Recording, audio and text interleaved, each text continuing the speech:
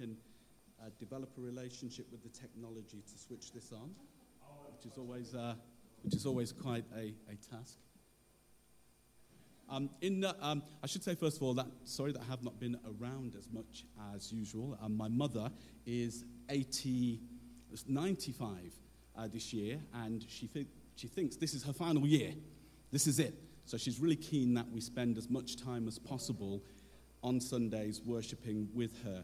And my mother is really significant, not just because she birthed me, but because she plays a really important role in my own faith journey. When I was 14, I signed for Wolverhampton Wanderers, and my plan was to become a footballer, like most kids of my generation. But I was actually good, I've got to say. I was a peer with Mark Walters, who went on to play for Aston Villa. Tim Flowers, who, the goalkeeper, played for Wolves and for a couple of other clubs. There you go. We used to train together. His dad had picked me up from Kenilworth, and we'd go to walk. So that was my plan. Everything was sorted out. If you were any good at 14, they signed you, and they bound you to a contract at 16. But there wasn't much of a contract. It was really a YTS that they were running at that particular point in time. Not as glamorous as now. But my mother thought that this was not what God wanted for her son. In the Pentecostal church tradition in which I was raised, we say that if your mother starts to pray for you, you should get worried. And my mother not only started to pray, she started to pray and fast. And then she got the whole church to pray and fast. I was kind of worried about what this would mean. And in the same period at which my mother was praying and fasting and getting the whole church to do these spiritual exercises, I had a new math teacher come to my school. His name was Mr. Ralph. And Mr. Ralph, in the first math class that I had him for, said to me, I heard that you're the footballer. Yes. He said, have you read any American literature? I said, no. He said, have you read any Malcolm X? And I thought it's a math class, so maybe it's algebra. So I said to him, no, sir, I haven't done any algebra. And he said, well, I'm going to bring you some books tomorrow so that you can start doing some reading around your history and your culture. And he brought me in the next day, the autobiography of Malcolm X, and made me read it. You could do this before the national curriculum, I should say, because there's more space, to be experimental as teachers. Made me read it. Got me turned on to the world of ideas, the way that religion folded into politics, folded into culture. Brought me in Martin Luther King, Strength to Love. I read the book. It's in math class, you see. You lose your job in this day and age if you do this kind of thing in school, School teachers say, my goodness, school teacher brought in Malcolm X, and you did it in math class. Yes, back in the 1970s, you could do this. Brought in the work. Got me interested. And over the course of the year, I started to get really interested in learning. I thought, my goodness, if you actually open books, there's some really good stuff inside. And by the end of the year, I lost interest in playing football. Now, my dad was a little bit worried about this because I was his pension plan, so he wasn't too happy about what was going on. But over the course of that year, I moved from wanting to be a sports person to wanting to become an academic, wanting to serve Jesus in this particular way. So I always say to people, I'm here today because my mother prayed and my God sent Mr. Ralph, who was a member of the Revolutionary Communist Party. So as you'll see as we go along, these two kind of themes turn up in my work throughout my academic career. We're going to talk about Acts chapter 8, and we're going to work through three themes: the crisis, mission, and salvation. Crisis, mission, and salvation. There are very few examples in the biblical text where we see the disciples respond positively to crises. Normally when there's a crisis, the disciples are nowhere to be seen. Think back to when Jesus dies and is taken to the tomb.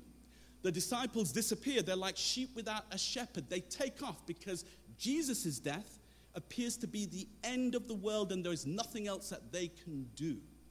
It is important to note, though, and feminist theologians remind us of this fact, that it is the women who remained faithful. It was the women who turned up at the tomb. It's only that the men turn up afterwards. Remember, it's the women who go and say, Christ is risen, and then the men kind of turn up on the scene, you see, and say, yes, we'll take over now. We'll take charge. But we need to remember it was the women who were there who were faithful. There's a crisis.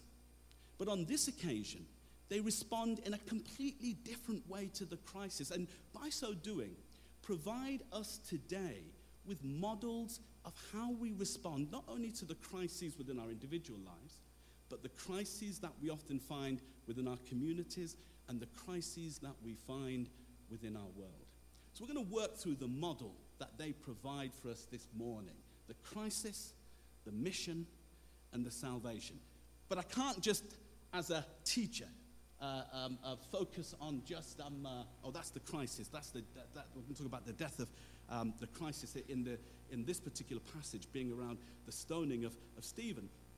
It wouldn't be enough for me as a lecturer just to make it easy for you in terms of just going through the story that way. So what I want to do is fold into this story a contemporary example in the modern world of how a church community has addressed crises, moved then to mission, and how it's ended up with salvation. And I'll talk you through that as we go along. When you teach as much as I used to, you see, the thing is, once you become a professor, you don't have to teach anymore. You see, just turn up, when you want to and drop into things. But what I used to do was just use lots of images because it kept the kids interested. They didn't have to listen to me. They just looked at the pictures. So please feel free to do the same thing. Look, in this situation, we know that the crisis is the stoning of Stephen. He's murdered. And what's unique there for us, particularly for men, is the fact that he is mourned by the men. That's kind of significant in terms of mental health and well-being because the men get a chance to express their grief. It's countercultural because in first century Palestine, there was a law against public grieving. You have to do it privately. But notice the text tells us that the men were out there grieving and showing emotion, kind of significant in terms of what's happening there. They do things differently from when Jesus dies and is resurrected. The crisis that they experience on this occasion leads them to respond in a completely different way. And that's what we're going to focus on. How do we respond to crises of faith? And let me take you through a couple of models here. We need to recognize, first of all, that these crises, the crisis that they experience, has multiple implications for us today. There are implications which are individual, how we work through it on an individual level. It's also communal in terms of church, but also what's very important here, it's important in terms of society. These crises of faith have implications for the whole world, not just for us. And I say this because there's a really famous Baptist theologian who did his work in North America at the turn of the 20th century called Walter Rauschenbusch, who invented the concept of the social gospel. Comes out of the Baptist tradition. And he argued that all of Jesus' teachings, all of the New Testament text should be understood not only in terms of their impact on you as an individual, but what they mean for the whole of the society. You see, that's a Baptist tradition. And Walter Rauschenbusch's work influences the likes of Martin Luther King. King studied Rauschenbusch in terms of developing his idea of nonviolent action as part of the civil rights movement. So we're going to look at how these crises have multiple implications. That's really, really important to remember as Christian people. Our faith is not just meant to be about the personal. It has social implications as well. We're going to work through that this morning by focusing, using the case study of the apartheid in South Africa. Why are we going to use the apartheid history as a way of thinking through crises, mission, and salvation? Well, because I thought there were two Stephens involved here. There's the link, you see. You see, you've got the stoning of Stephen, the New Testament, and in South Africa, in 1978, you have the martyrdom of Steve Biko. Now, if you're Peter Gabriel fans, I know some of you are still rocking with Peter Gabriel. I can see a few people smiling. Well, you know Peter Gabriel had a song about Biko, memorializing the death of Steve Biko in 1978. Those of you who like a bit of reggae, Steel Pulse down the road had a song about Steve Biko as well. Those of you into Sting, even Sting sang about Biko. So you're in the right track if Sting singing about Biko. Steve Biko was a member of the student wing of the anti-apartheid movement, is killed by the regime in 1978. If you like your films, you'll know that my lookalike, Denzel Washington, plays Steve Biko in the film of Steve Biko's life. I'd be so lucky. Plays in the film of Steve Biko's life. So we're going to think about how the crisis in the first century around the martyrdom of Stephen has a dynamic equivalent in terms of how the church in South Africa responds to the martyrdom of Steve Biko. So let's work through these models then. There are two models of good practice. And the first one concerns Simon the sorcerer, and the second one concerns the Ethiopian eunuch. So let's work through Simon the sorcerer. And what I want to do is, as well, to make this less didactic, because I always think that when Jesus preached, we often miss in the text where there is dialogue and conversation. So I'm going to work through these two models, and if it's okay with everybody at the end, allow some space for any questions. Okay? That's very classroomy, isn't it? But it's the day job. You can't take it out of the kid, can you? So we're going to have an opportunity to reflect on this collectively as well. So let's deal with Simon the sorcerer. Well, look, there's several significant things about this passage. The crisis has taken place. Stephen has been murdered. The disciples mourn. They're scattered because of Saul. Saul goes around from house to house seeking out the people who are following Christ. And some of them stay put, some of them are dispersed, where we get the word diaspora. And they go to Samaria. And in traditional analyses and commentaries on this passage, they focus on the supernatural stuff. The fact that the disciples go to Samaria, they preach, there are miracles. There's a sorcerer there who kind of has a form of the gospel that that imitates some of what Christ is doing. The disciples then confront Simon, and Simon tries to buy their faith from them. He offers them money if they can help him do the kind of stuff that they're doing. And in the end, they condemn him, and before we know it, they've left town, but they've saved people. And we tend to focus on the occurrences that take place.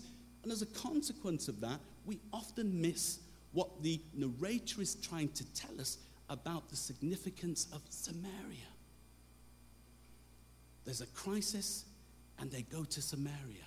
Samaria is significant for two primary reasons. One, because it was part of the northern kingdom, and the Jews despised the Samaritans because the Assyrians mixed with them.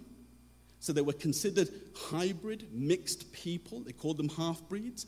And their faith, as a consequence, was transformed. They only believed in parts of the Torah. So the Jews had a derogatory term for them. They called them half-dogs because they didn't believe in the whole of the Torah. There's a crisis, and the disciples go to the disputed area. There's something happening here in terms of how we respond to the crisis. Rather than going into one's shell, not taking any risks, they do exactly the opposite. They go out into the terrain that is disputed and end up in a place that they're not necessarily meant to be. There's a certain kind of mission, an expansion, a pushing of the boundaries here. So why is Samaria significant then for us on an individual level? A useful way of thinking about Samaria is that it represents mixity. It signifies mixed people. Why does mixity matter? Well, because in the first century, it was seen as problematic. These people were somehow seen as corrupt, and there's a real tradition in the Old Testament of maintaining purity, although the scholars would say we've kind of misunderstood how that all works in real life. But the mixity is the focus here. And they go into this place that is mixed, that would technically make them ritually impure in order to spread the gospel. Mixity in Christianity is not necessarily seen as being close to God. It's quite the opposite. We think of purity. And hey, within church history, there have been real attempts made to maintain the purity, even ethnic purity, on the grounds of the Christian faith. But the disciples are turning this idea on its head. They're suggesting instead that mixity is close to God rather than being distant from God, because it's at the heart of where they need to be post-crisis. The idea of mixity being close to God is actually a big theological idea at this particular point in time, so I'll throw in some of the learning from the classroom experience. There is some former colleague of mine, Byron Boughton, who developed this idea by showing that mixity is at the heart of who Jesus is. He argues in his work that Jesus, the incarnation, symbolizes God doing mixity. Because Jesus is fully God, fully human, but there's a mixity in some way. I don't want to get into the Nicene Creed here and try and work through the ideas of how the incarnation works. But what Brian attempts to do is remind us that the whole idea of ethnic mixity and mixity in itself is close to where God is, rather than being distant from where God is. Raises kind of some questions, doesn't it, in terms of how we then think about our own lives as individuals. There's a tendency to sometimes think that mixity is problematic, and here it's represented as something which is actually quite dynamic and valuable. I'm African Caribbean, and so I often remind my kids that within our history there is this powerful tradition of mixity, the African heritage that comes from West Africa, the European heritage that comes from Europe. We've all got a bit of mixity within us, and we need to remember that. And the disciples, I think the text is kind of reminding us of that fact here, that it's important for doing God's work. But it takes on real significance when we start to think about our own situation here in Alton. How might the disciples doing mission in a mixed context and celebrating mixity, seeing it as central to God's redemptive, how does that resonate with us here? Well, if you live in Alton and Solihull, you'll know that it's become a much more diverse area. In fact, I have a little, I used to have a little interfaith running club, you see, before COVID hit. And it was me representing Jesus. I had a Muslim friend representing Muhammad, peace be upon him. And had a Jewish friend, obviously, representing Yahweh. And we used to go out 3 times a week. And I've got to say, you see, I was really fitter then. And I saw it as a kind of cryptic test by God, you see, that whoever came first had the best religion. So I can tell you, I can reassure you, Jesus always won. But post-COVID, I'm not sure, with the pounds I put on, if Jesus would win if we were to go out again. But the Alton has become incredibly diverse. With the mosque opening and running with a member of the mosque, he has told me about how having the mosque central in the locality has meant that people of Muslim faith are now keen to move into the area. He's just telling me about, it's great talking to him because he's doing all the gossip in the mosque as well. He doesn't like to talk, he talks everything's going on. And my kids who go to local schools will tell you that post-China taking over Hong Kong and the 300,000 visas being issued to people from who are Hong Kong Chinese has also had a huge impact in demographic change in Birmingham, primarily because of HS2, also because of the background this region has in the industry of engineering. It's led to huge demographic change. Alton has become mixed. And therefore, we're kind of faced with the same kind of question, aren't we, in terms of how do we deal with the mixity that we now face and see around us as Christian people? And it represents a challenge. And I think here, in the text, we have a model of good practice. We engage rather than disengage. We're at the center of things rather than at the margins. So there's a crisis. And the first response by the disciples is not to run away from it, but to engage and to be a part of the change that takes place. Mixity, though, also has implications, not only for how we engage with all the stuff that's happening, but also about how we deal with the people who want to pull us apart. It's also really important in this culture war age in which we live in. When I was younger and prettier and used to make films for Channel 4, you see, when they used to put me in front of the camera, one of the things that we always used to attempt to do with our films was fight the injustice. Whatever the injustice was, we'd make a program. It's changed now. So if I was making films and I was 20 years younger now, we'd go to the Ukraine. Say, right, we're going to stand in solidarity. We're going to find a way in which we can make it. Now at 56, I want to go to Barbados. And, it's a bit warmer there, and there's some nice stories there, but there's some beaches as well there. But when we used to make films and had the opportunity to stand with people who were facing injustice, one of the things that we always used to attempt to do was focus on how we could bring people together, how could we challenge the injustice that was out there but bring people together? One of my most favorite moments in all of the films that we made was the time that we went to Dagenham in East London to make a film about the British National Party. British National Party were rampant in East London, but they were telling lies. They were saying to people that the reason why there were African migrants in Dagenham was because the local authority was paying every African family £40,000. I know if they were doing that, I'd be down there, you know what I mean? Of course it was nonsense that they were telling the people, but people bought it. So we wanted to make a film that would show that they were being dishonest as a way of bringing people together.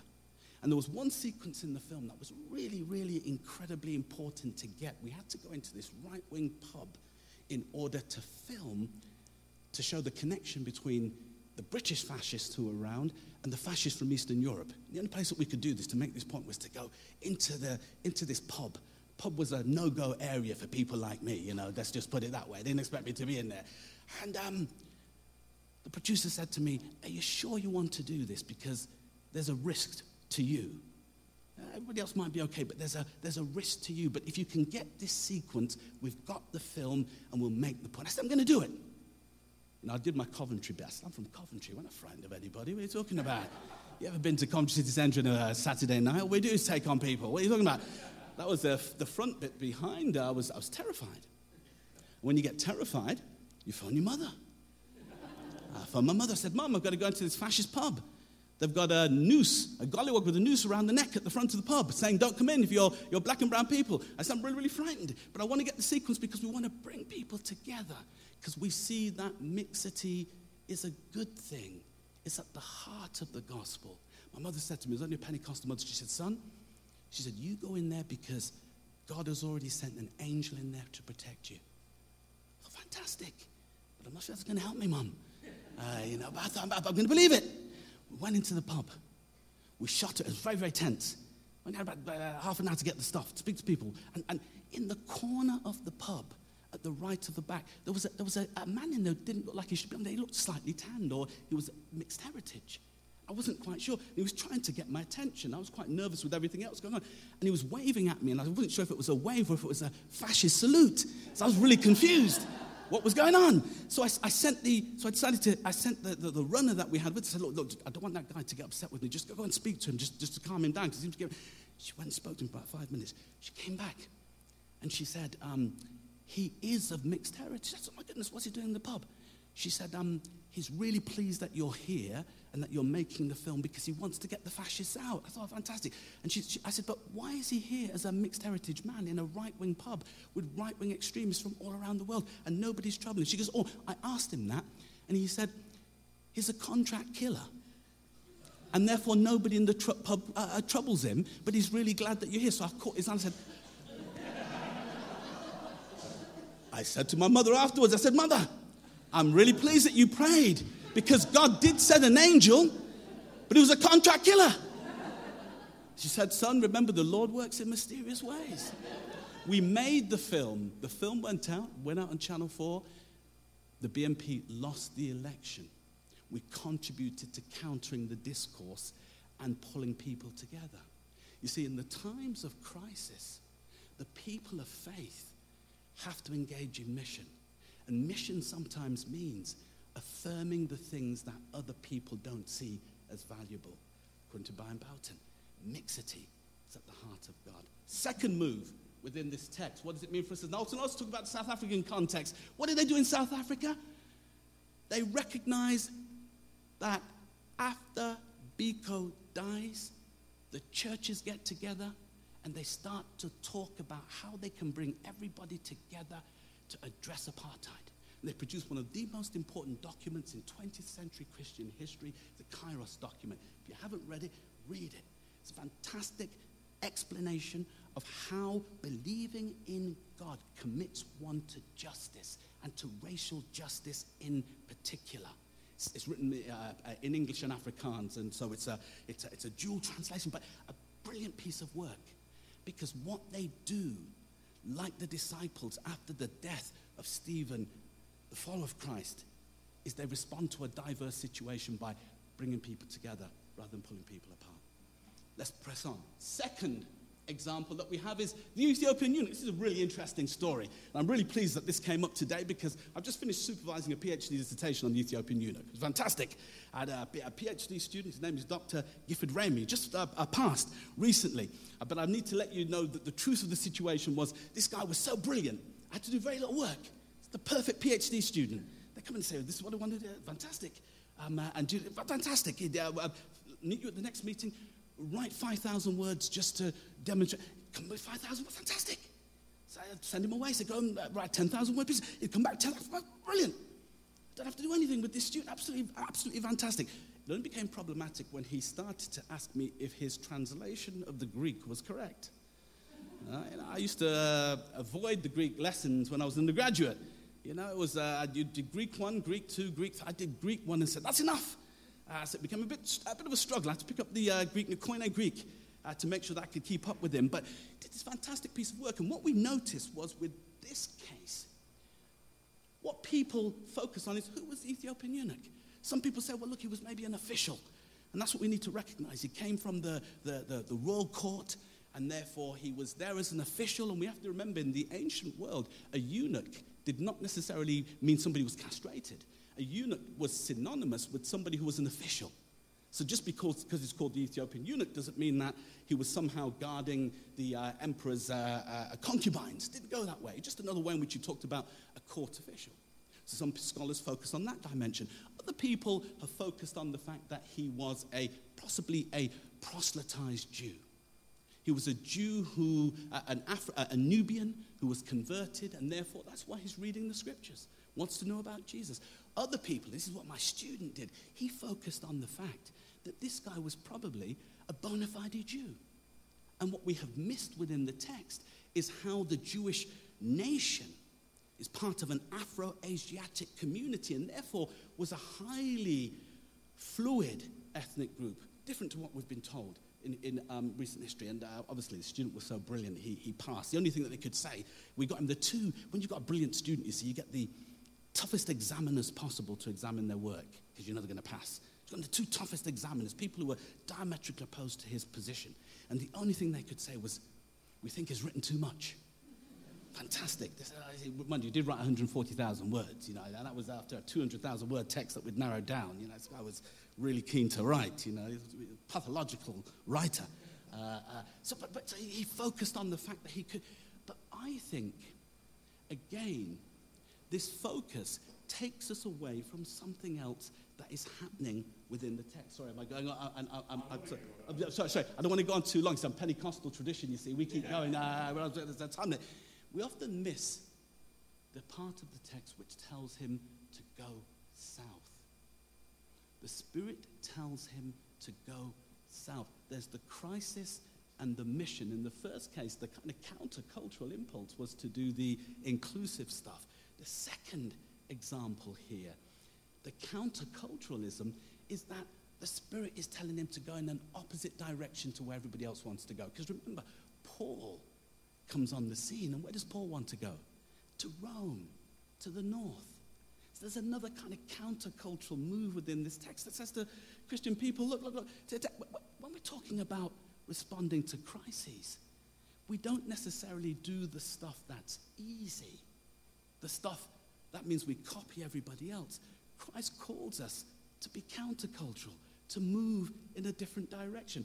The Spirit encourages him to go south. So the question is, not only that, but the Spirit also encourages him to go to the man, the Ethiopian eunuch, and ask him that question, do you understand?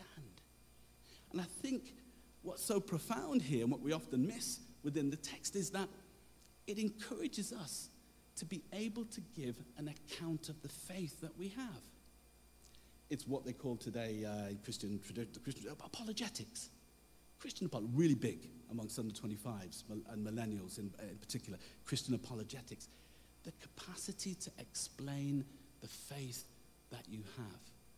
There's the crisis. They don't back off. They engage in the mission. They do the stuff that's countercultural. And they're able to give an account of who they have.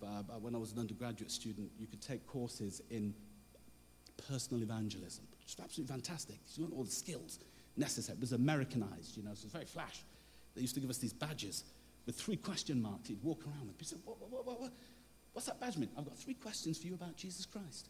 See, only the Americans would do something like that. It wouldn't work here in Britain, would it?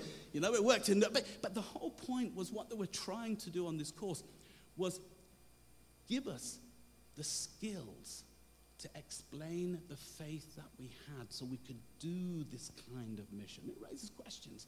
How do we equip ourselves as believers today so we can articulate our faith, so we can pull alongside people and explain the hope that we have?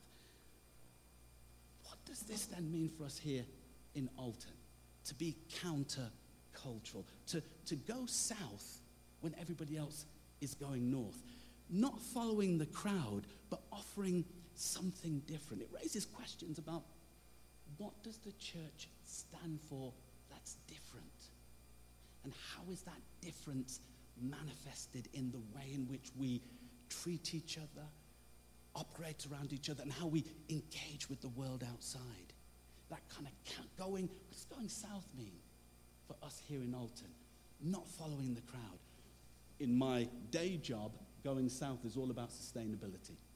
How do we, as a university, model sustainability, the circular economy to our students at every level of operation, so that when students come into contact with teachers or to the cafeteria or using university transport, everything is committed to sustainability. Our former vice-chancellor was a Christian and an activist. I should say as well that part of my job is actually funded by Extinction Rebellion.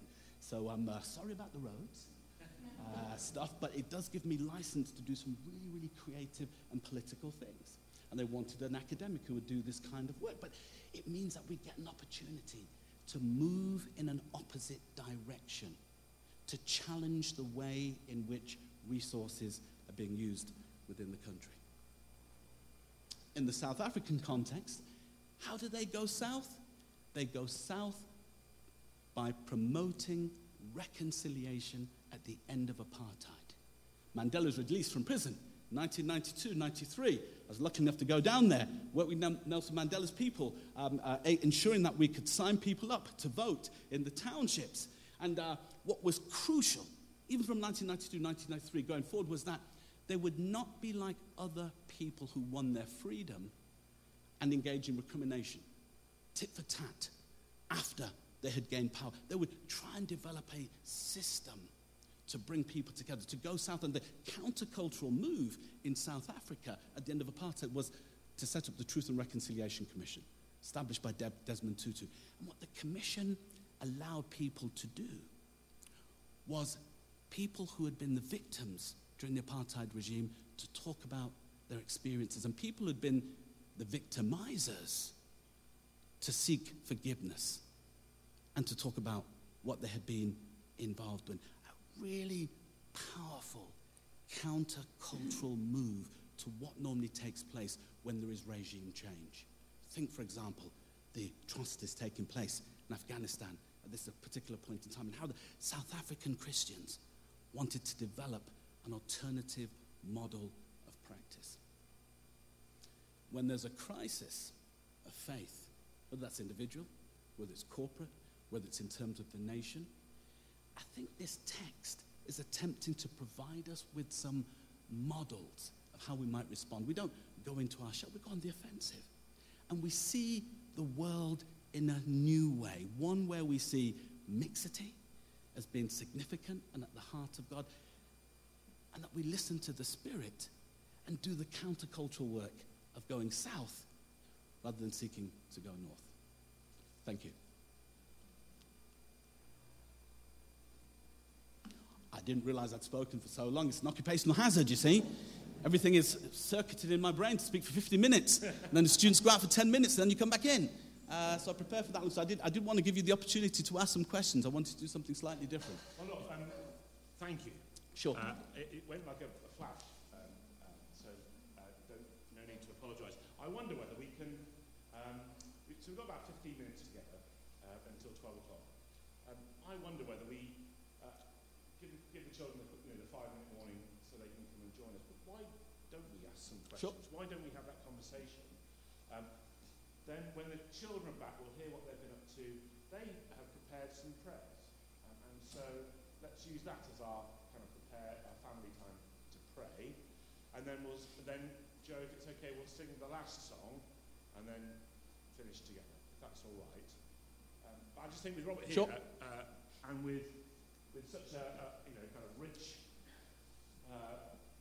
vein of thought, it would be good to ask him some questions. Who's going to? Shall I kick us off and then please don't leave me stranded.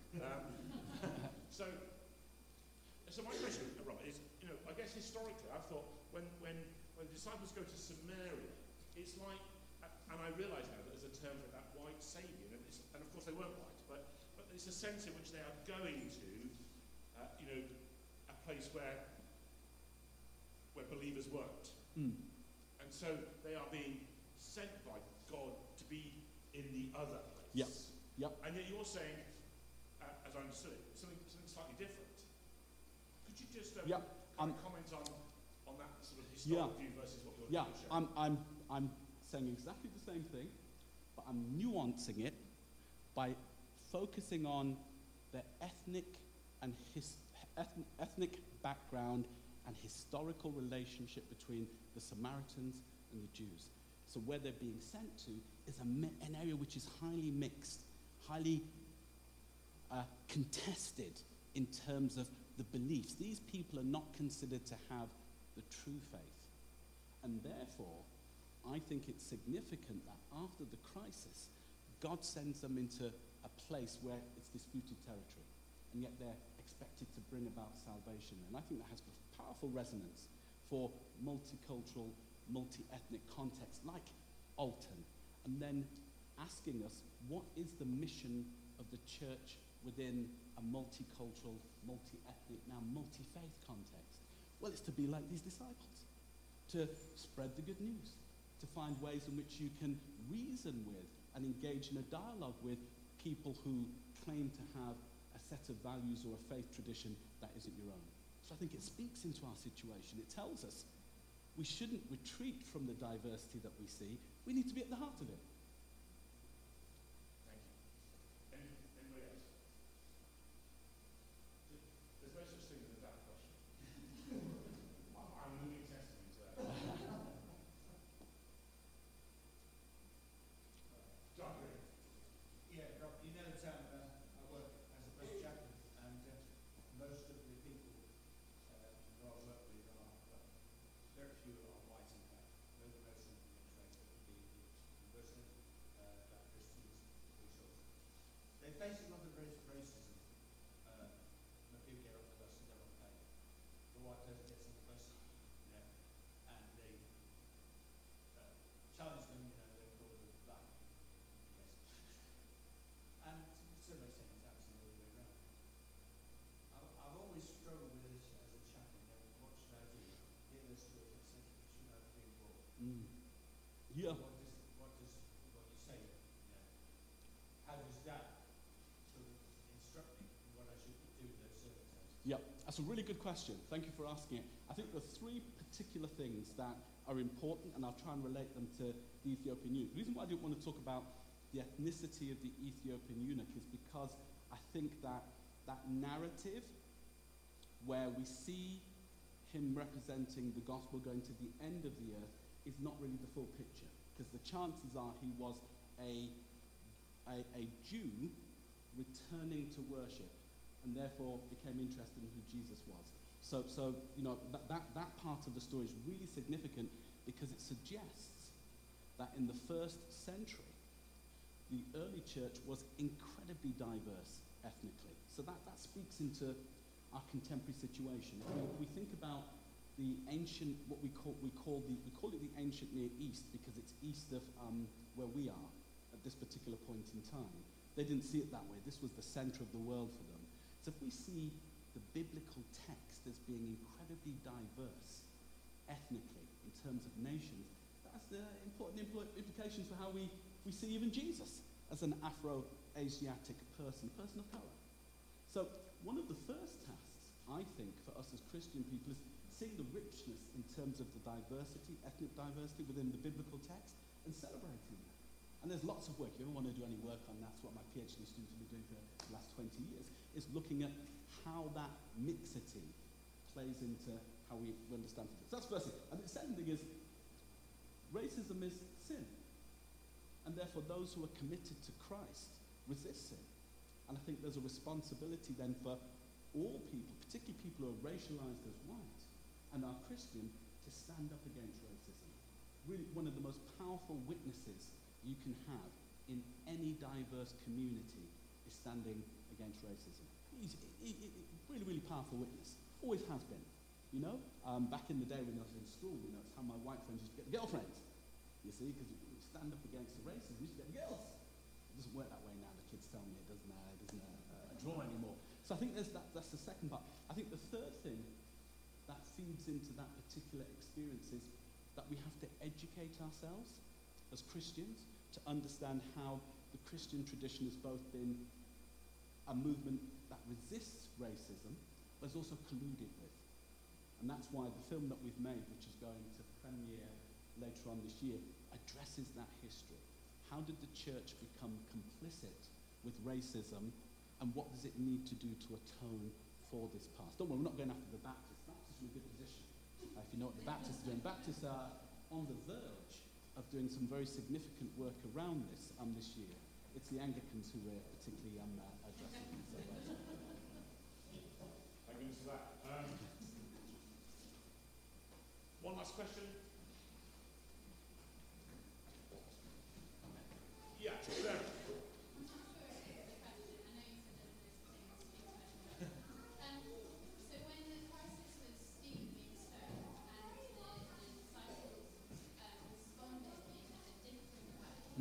What was it that enabled them to respond in that way that they didn't when it was Jesus? And how can we then take from that, and as we're kind of coming out of this crisis of COVID and many other things, how do we not follow and go internal?